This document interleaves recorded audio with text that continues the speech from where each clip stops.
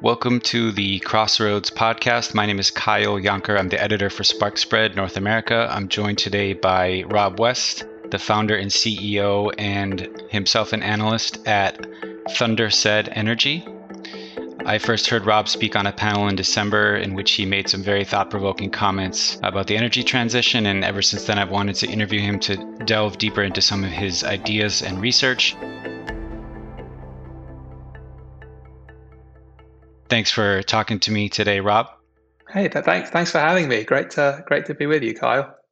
So as I said, Rob has some very thought-provoking ideas backed by compelling research, and I think this conversation can be a good jumping off point for our audience of financial advisors, lawyers, developers, bankers, and investors to dive deeper into some of these ideas and your research in particular. So your research firm, founded in 2019, recently hit a milestone of publishing 2,000 pages of research. And to commemorate the occasion, this month you put together a report on your top 10 controversies in the energy transition. And that list and your ideas regarding these controversies, as you're calling them, are going to form the core of today's podcast.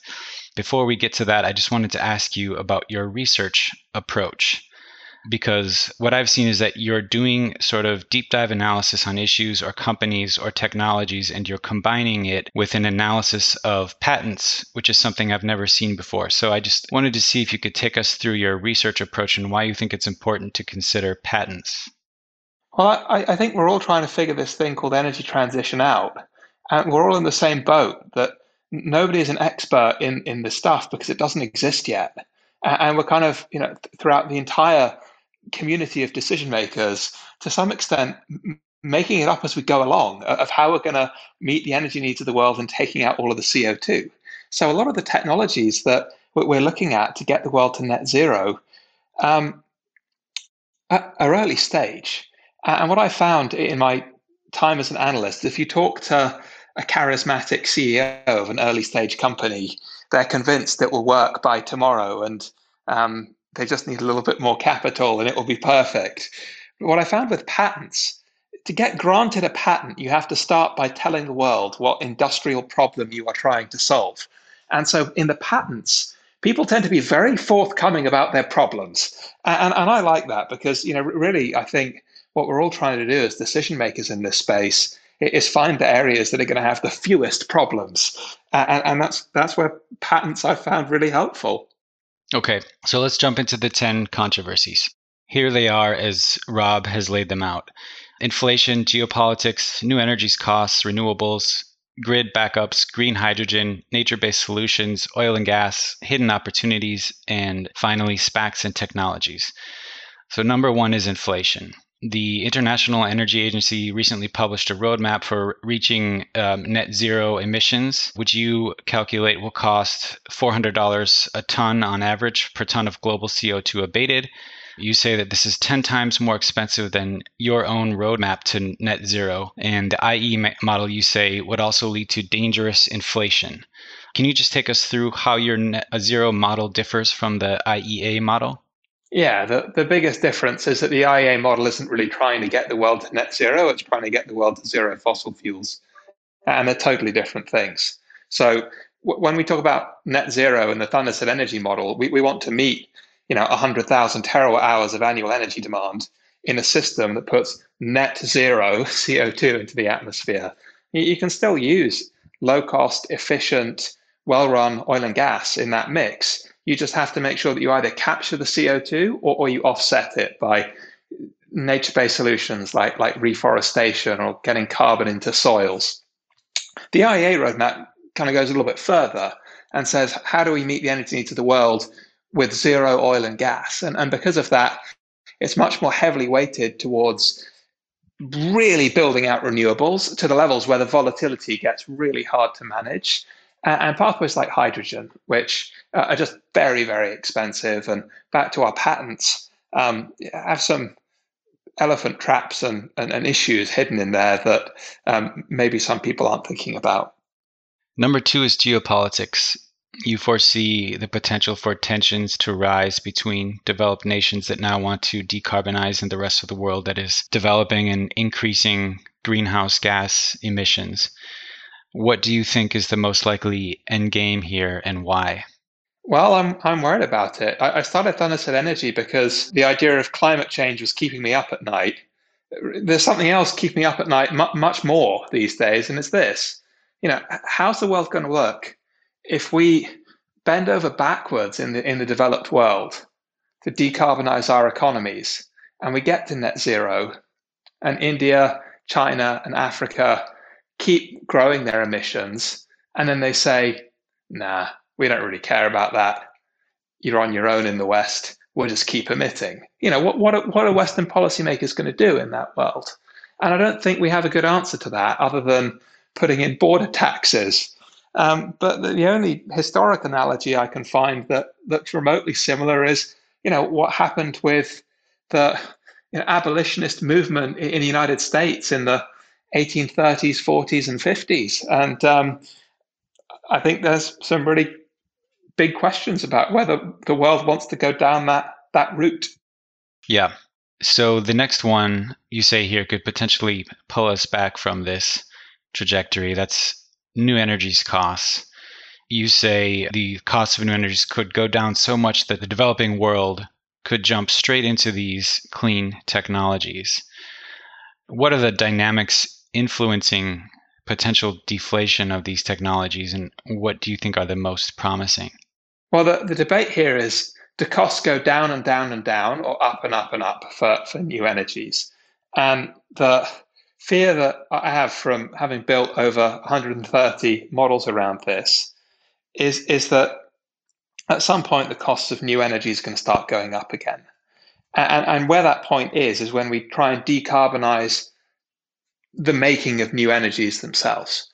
So I'll give you an example. 1 kilogram of photovoltaic silicon emits 140 kilograms of CO2 when it's made, principally in China using coal power. So if you were to decarbonize making the solar panels, the costs would stop falling and they would reinflate. They'd probably double from where they were in 2019 prior to COVID. And that's the challenge, is that when you start having to decarbonize everything in this 5 trillion a year map, like the copper and the steel and the everything, then you get these inflationary feedback loops coming through. And so maybe instead of costs going down and down and down and down, there's fears they might start going back up again. One of the most interesting things that I've seen you write about is the optimal share of renewables in decarbonized 2050 power grids. Can you just go over your views on that and why you think this range of 40 to 50% is the optimal share? Sure. If you plot the data of all the wind farms offshore in the UK, you'll have 3 days where they're generating flat out, and they're all generating flat out at exactly the same time. And then you'll have somewhere between 2 and 10 days where they don't generate at all. And that volatility is really hard to backstop. People talk about, oh, it's easy, we'll just put some batteries into the grid. Model the size of how big those batteries would have to be to backstop 10 days plus. And you just can't do it. At least you just can't do it without going back to the previous controversy, costs just starting to get out of control. So I think the right answer is to stop at 40 to 50. With the remaining power needing to come from nuclear, geothermal, blue hydrogen, and carbon offset natural gas. Exactly right. Okay. That leads us to number 5 here, which is backing up a renewables heavy grid. You say that grid scale batteries and hydrogen are ineffective. Instead, you say demand shifting is a vastly better option. How do we implement a system for demand shifting at the scale required? Well, as usual, you read my comments to me and I agree with myself. Demand shifting is the best option. So if I need something to store up the renewables and re-release them, it's going to cost me money because I have to build a thing, and it's going to have an efficiency loss because of the second law of thermodynamics. Instead, if I move my electric vehicle charging to when the renewables are generating, it basically costs me nothing because it's something I was going to do anyway. And that principle doesn't just apply to electric vehicle charging, which is a simple easy way to understand it. It could apply from everything from, electric arc furnaces in the steel industry through to data centers, through to ICT technologies, through to desalination plants. Um, I think about 20% of mature grids could end up being demand flexible like that. And that's companies that can do this, can do it right, just going to start printing money, because there's going to be about a third of the time when renewables mean power prices are zero or even negative, and about a third of the time when power prices go through the roof because renewables are not generating. Somebody's got to be the marginal person to switch off. So a steel company could essentially operate when these power prices are low, very low or negative. You got it. Exactly right. Okay. Number 6 here is green hydrogen. Yeah, I will just quote you a little bit more here. You say no other theme in the energy transition has attracted more hype than hydrogen.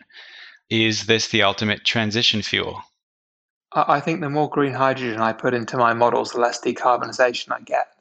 If I start with 100 megawatt hours of renewable energy, I want to displace 100 megawatt hours of coal. If I make that 100 megawatt hours of renewable energy into hydrogen, I have a big efficiency loss and only get to displace 50 megawatt hours of coal. There are issues around the cost, there's issues around technology readiness. This could be a 1.5 hour session if we talk just about green hydrogen. So let's leave that one there. Nature-based carbon offsets are number 7. Well, they're the most exciting to me. So I think you could do about 3 billion acres of reforestation at about 5 tons of CO2 per acre per year. That's a 15 billion ton per year carbon sink. Last year, I offset my own CO2 emissions 10 times over. I actually believe in this so much that I'm starting my own reforestation project over here and, going to offset my own lifetime of CO2 emissions. That's very interesting. We might have to come back to that one or save it for round 2 of the podcast. So let's go to number 8 here, which is oil and gas. In your roadmap to net zero, what is the role of oil and gas? Well, if they can provide energy that can be carbon offset and not have any emissions go into the atmosphere on a net basis, then I think they have a very good future in the future energy system. And so I have about 85 million barrels a day of oil and about 375 TCF a year of gas in a fully decarbonized, fully modeled energy system in 2050. And if I look at decarbonizing somewhere like China, the biggest bottleneck to actually doing this is that we can't get enough gas into China to displace coal, which is 65% of the total energy mix. So I have a lot of oil and gas in this roadmap, and each megawatt hour that we generate from natural gas is only 1/3 of the CO2 is from coal. So if you need those megawatt hours to come from somewhere, we've got to get them from the low carbon places. And of course, there's not a free pass for the gas industry. We've still got to catch all of the methane leaks, and we've got to capture the CO2 and offset the CO2. Okay. We've got 2 more to get to here. Number 9 is hidden opportunities. Underneath the veneer of some of the hot themes in the energy transition, you see some of these hidden opportunities. What are some of your top picks today? I think there's just so many to go into that I don't want to go into any one or two things, because then I'll feel bad for all the other ones that I didn't mention. So let's save that one for another time.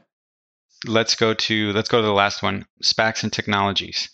You note here that 360 new companies have come to the market in 2021 as SPACs, the largest category being new energies. You're talking about risking these companies in the right way. So can you just take us through what type of risking you think is appropriate? Well, I've always thought when we're looking at these new technology companies, you want to figure out, is the technology real? Does it work? And often all you have to go on is a kind of glossy presentation pulled together by the company. So I like, when I go through the patents, I look for 5 things. I want to see, what specific challenges do the company claim to have solved? If there's an issue that, I don't know, that your fuel cells generally don't tend to work very well when it's too humid or too dry, Is that the area where you've got, the killer breakthrough? What is it? Two, how specific is the solution? Not a sort of vague, we've solved all the problems of the world in our magic mystery box, but here is a specific thing we are building. Here is how we're doing it. And you can lay that out in a patent because that's what a patent is. Then can you understand it? Because I always find the best way to de-risk something is when I can wrap my head around it. Whereas things that are just unintelligible, full stop, I think are more of a punt than a investment. So those are the top three things that I look at, and we tend to score companies on those dimensions based on going through all their patents. And I always say that you sort of spend 100 minutes reading patents a little bit bored, but then the 1 minute where you figure out like the really crucial eureka moment, it kind of makes the entire exercise worthwhile. So I guess one thing I try and do is invest those 100 minutes and just share with people the 1 minute eureka moment, and give them the bit they really need to know. But there are some amazing opportunities. I mean, I'm sorry, this short format isn't the right way to explore them all, but there are just some truly incredible opportunities coming through to get the transition done. And I guess thinking back on the things we've talked about, I just want to point out it was called the top 10 controversies in the energy transition for a reason. So if some of this sounds controversial, especially in the very brief showing we gave it today, then I guess I should say that is by design. Yes, exactly. We want this to be a jumping off point, and we thank you very much for being with us. Well, thanks for covering so much ground in such a short amount of time, and great talking with you. And I hope we can go into the weeds on a separate occasion. Absolutely.